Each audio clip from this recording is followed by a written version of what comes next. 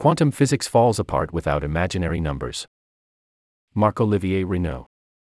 Imaginary numbers, the square roots of negative numbers, are an inescapable part of quantum theory, a study shows. 3 years ago, one of us, Tony, asked another of us, Marco, to come to his office at the Institute of Photonic Sciences, a large research center in Castelldefels near Barcelona. "There is a problem that I wanted to discuss with you," Tony began. "It is a problem that Miguel and I have been trying to solve for years." Marco made a curious face, so Tony posed the question, can standard quantum theory work without imaginary numbers? Imaginary numbers, when multiplied by themselves, produce a negative number. They were first named imaginary by philosopher René Descartes to distinguish them from the numbers he knew and accepted, now called the real numbers, which did not have this property. Later, complex numbers, which are the sum of a real and an imaginary number, gained wide acceptance by mathematicians because of their usefulness for solving complicated mathematical problems. They aren't part of the equations of any fundamental theory of physics, however, except for quantum mechanics. The most common version of quantum theory relies on complex numbers. When we restrict the numbers appearing in the theory to the real numbers, we arrive at a new physical theory, real quantum theory. In the first decade of the 21st century, several teams showed that this real version of quantum theory could be used to correctly model the outcomes of a large class of quantum experiments. These findings led many scientists to believe that real quantum theory could model any quantum experiment. Choosing to work with complex instead of real numbers didn't represent a physical stance, scientists thought, it was just a matter of mathematical convenience. Still, that conjecture was unproven. Could it be false? After that conversation in Tony's office, we started on a months-long journey to refute real quantum theory. We eventually came up with a quantum experiment whose results cannot be explained through real quantum models. Our finding means that imaginary numbers are an essential ingredient in the standard formulation of quantum theory. Without them, the theory would lose predictive power. What does this mean? Does this imply that imaginary numbers exist in some way? That depends on how seriously one takes the notion that the elements of the standard quantum theory, or any physical theory, exist as opposed to there being just mathematical recipes to describe and make predictions about experimental observations. The birth of imaginary numbers. Complex numbers date to the early 16th century, when Italian mathematician Antonio Maria Fiori challenged Professor Niccolò Fontana Tartaglia, the stutterer, to a duel.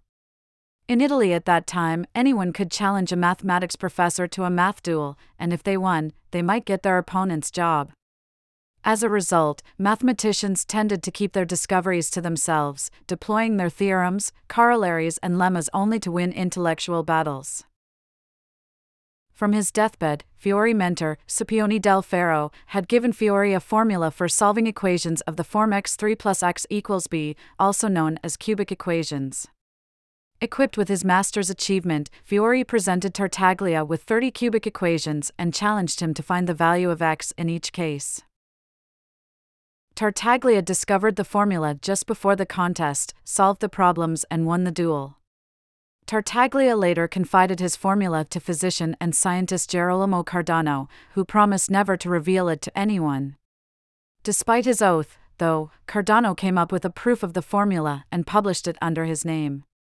The complicated equation contained 2 square roots, so it was understood that, should the numbers within be negative, the equation would have no solutions, because there are no real numbers that, when multiplied by themselves, produce a negative number.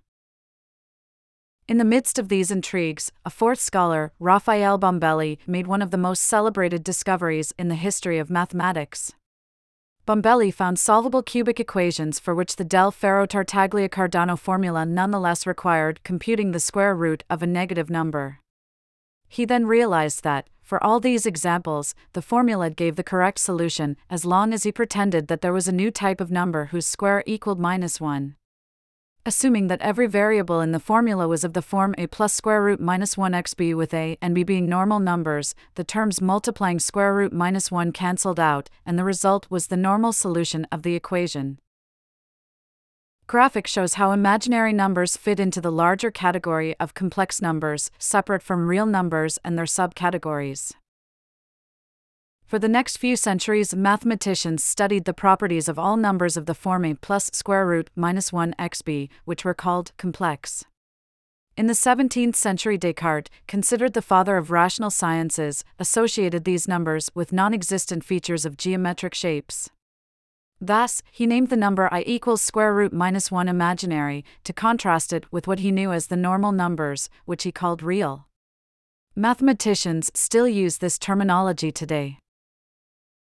Complex numbers turned out to be a fantastic tool, not only for solving equations but also for simplifying the mathematics of classical physics, the physics developed up until the 20th century. An example is the classical understanding of light. It is easier to describe light as rotating complex electric and magnetic fields than as oscillating real ones, despite the fact that there is no such thing as an imaginary electric field.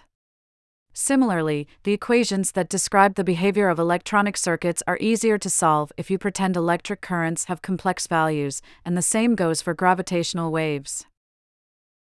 Graphic shows light propagation represented as a rotating complex field, with the electric and magnetic fields oscillating at directions perpendicular to each other. Before the 20th century, all such operations with complex numbers were simply considered a mathematical trick. Ultimately, the basic elements of any classical theory, temperatures, particle positions, fields, and so on, corresponded to real numbers, vectors, or functions. Quantum mechanics, a physical theory introduced in the early 20th century to understand the microscopic world, would radically challenge this state of affairs. Schrödinger and his equation. In standard quantum theory, the state of a physical system is represented by a vector, a quantity with a magnitude and direction, of complex numbers called the wave function. Physical properties, such as the speed of a particle or its position, correspond to tables of complex numbers called operators. From the start, this deep reliance on complex numbers went against deeply held convictions that physical theories must be formulated in terms of real magnitudes. Erwin Schrödinger, author of the Schrödinger equation that governs the wave function, was one of the first to express the general dissatisfaction of the physics community. In a letter to physicist Hendrik Lorentz on June 6, 1926, Schrödinger wrote, "What is unpleasant here, and indeed directly to be objected to, is the use of complex numbers. Psi, the wave function, is surely fundamentally a real function." At first, Schrödinger's uneasiness seemed simple to resolve. He rewrote the wave function, replacing a single vector of complex numbers with two real vectors. Schrödinger insisted this version was the true theory and that imaginary numbers were merely for convenience. In the years since, physicists have found other ways to rewrite quantum mechanics based on real numbers. But none of these alternatives has ever stuck. Standard quantum theory, with its complex numbers, has a convenient rule that makes it easy to represent the wave function of a quantum system composed of many independent parts, a feature that these other versions lack. What happens, then, if we restrict wave functions to real numbers and keep the usual quantum rule for composing systems with many parts? At first glance, not much. When we demand that wave functions and operators have real entries, we end up with what physicists often call real quantum theory. This theory is similar to standard quantum theory. If we lived in a real quantum world, we could still carry out quantum computations, send secret messages to one another by exchanging quantum particles, and teleport the physical state of a subatomic system over intercontinental distances.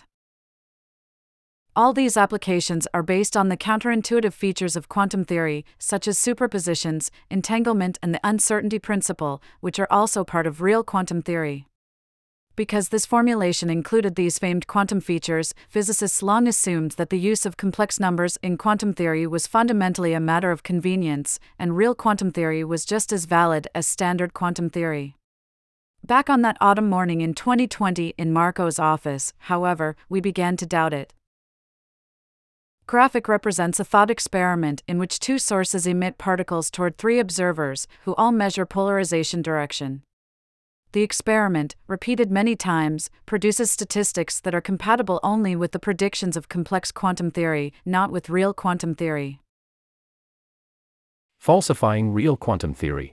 When designing an experiment to refute real quantum theory, we couldn't make any assumptions about the experimental devices scientists might use, as any supporter of real quantum theory could always challenge them.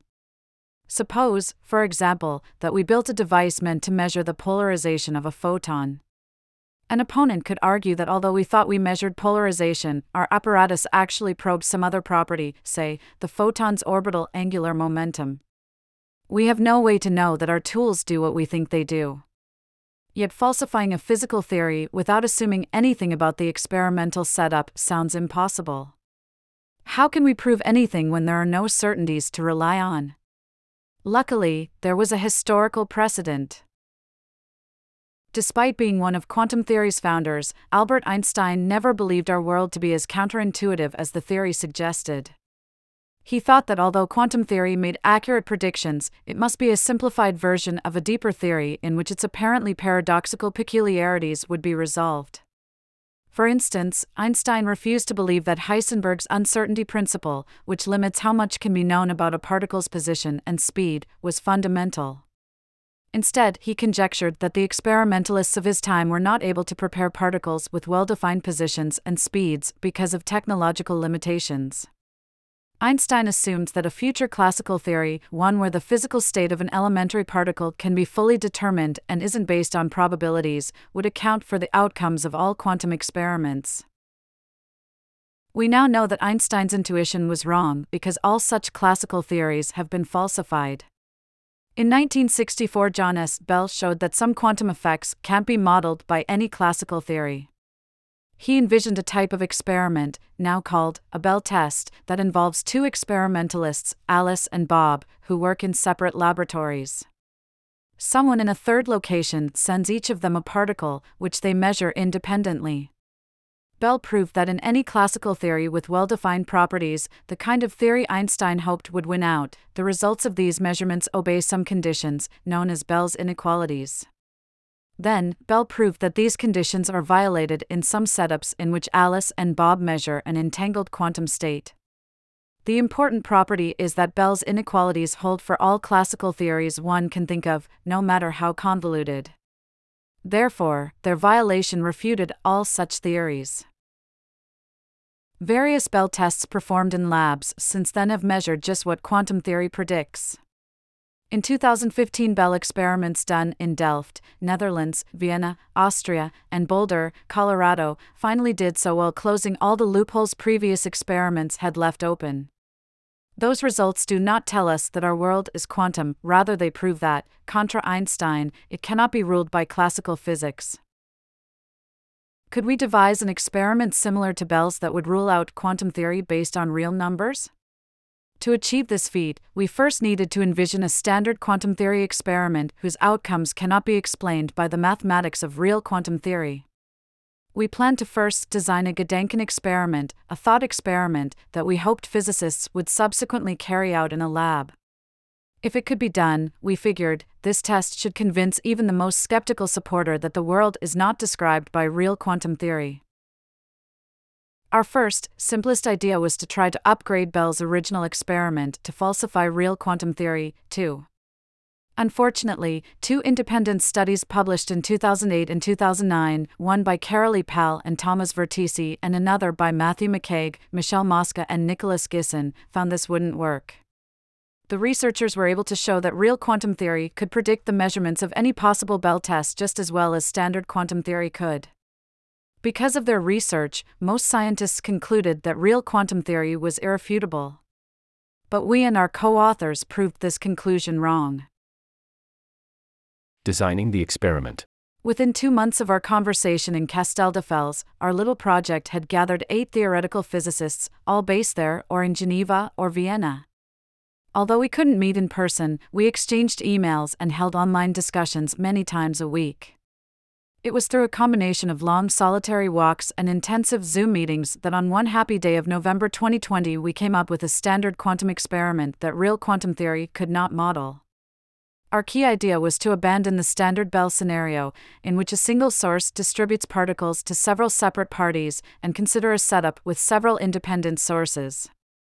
We had observed that, in such a scenario, which physicists call a quantum network, the Palver-TC-McCaig-Moskegisin method could not reproduce the experimental outcomes predicted by complex number quantum theory.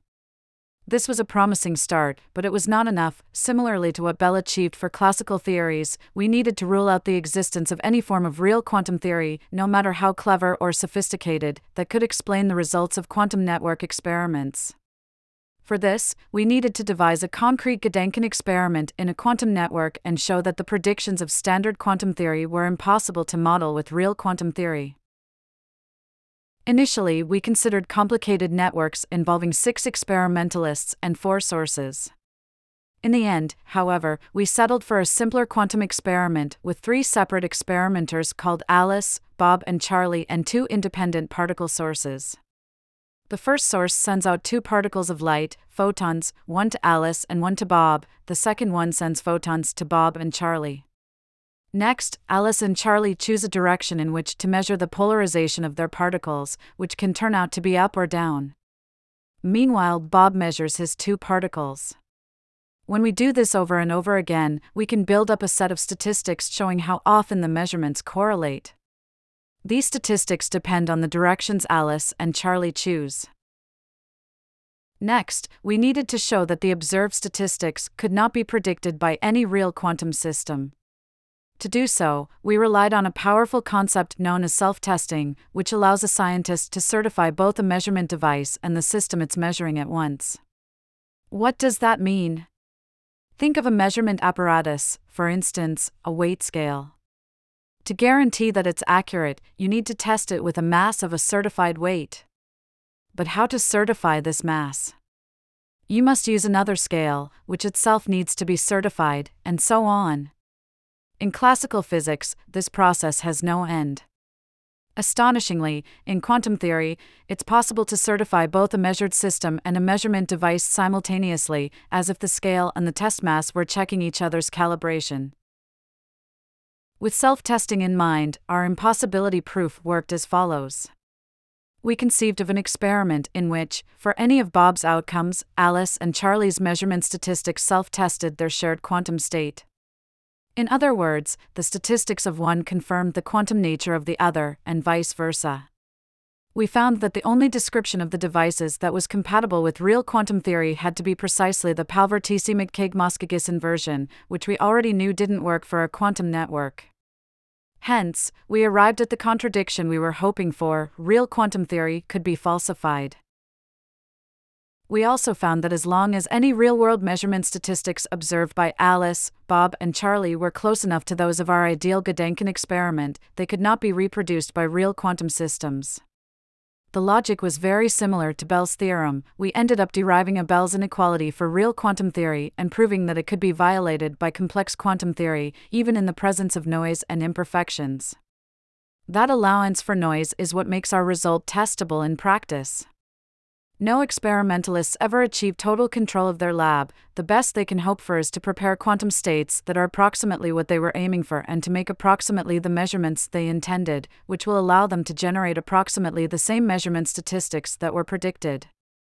The good news is that within our proof, the experimental precision required to falsify real quantum theory, though demanding, was within reach of current technologies. When we announced our results, we hoped it was just a matter of time before someone, somewhere, would realize our vision. It happened quickly.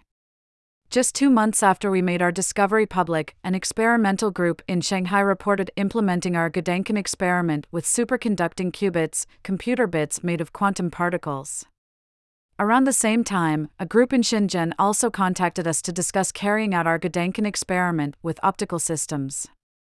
Months later, we read about yet another optical version of the experiment, also conducted in Shanghai. In each case, the experimenters observed correlations between the measurements that real quantum theory could not account for. Although there are still a few experimental loopholes to take care of, taken together these 3 experiments make the real quantum hypothesis very difficult to sustain. The quantum future. We now know neither classical nor real quantum theory can explain certain phenomena, so what comes next? If future versions of quantum theory are proposed as alternatives to the standard theory, we could use a similar technique to try to exclude them as well. Could we go one step further and falsify standard quantum theory itself? If we did, we would be left with no theory for the microscopic world, given that we currently lack an alternative. But physicists are not convinced that standard quantum theory is true. One reason is that it seems to conflict with one of our other theories, general relativity, used to describe gravity. Scientists are seeking a new, deeper theory that could reconcile these two and perhaps replace standard quantum theory. If we could ever falsify quantum theory, we might be able to point the way toward that deeper theory. In parallel, some researchers are trying to prove that no theory other than quantum will do. One of our co-authors, Mirjam Weilenmann, in collaboration with Roger Kalbeck, recently argued that it may be possible to discard all alternative physical theories through suitable Bell-like experiments. If this were true, then those experiments would show that quantum mechanics is indeed the only physical theory compatible with experimental observations. The possibility makes us shiver. Can we really hope to demonstrate that quantum theory is so special? Editor's note, April 6, 23. The box, What Are Imaginary Numbers? Was revised after posting to correct the description of how rational numbers include the integers. The article was previously amended on March 24 to add a caption to the opening illustration to correct two equations.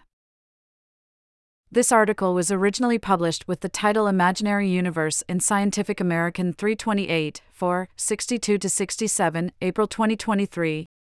doi 10.1038/Scientific American 0423-62. From our archives. Spooky Action.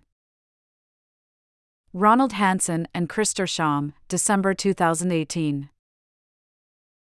About the author, S. Marc-Olivier Renou is a theoretical physicist at the Henriette-Saclay Center in Paris. Antonio Assin leads the Quantum Information Theory Group at the Institute of Photonic Sciences in Castelldefels, Spain. Miguel Navascues is a junior group leader at the Institute for Quantum Optics and Quantum Information in Vienna.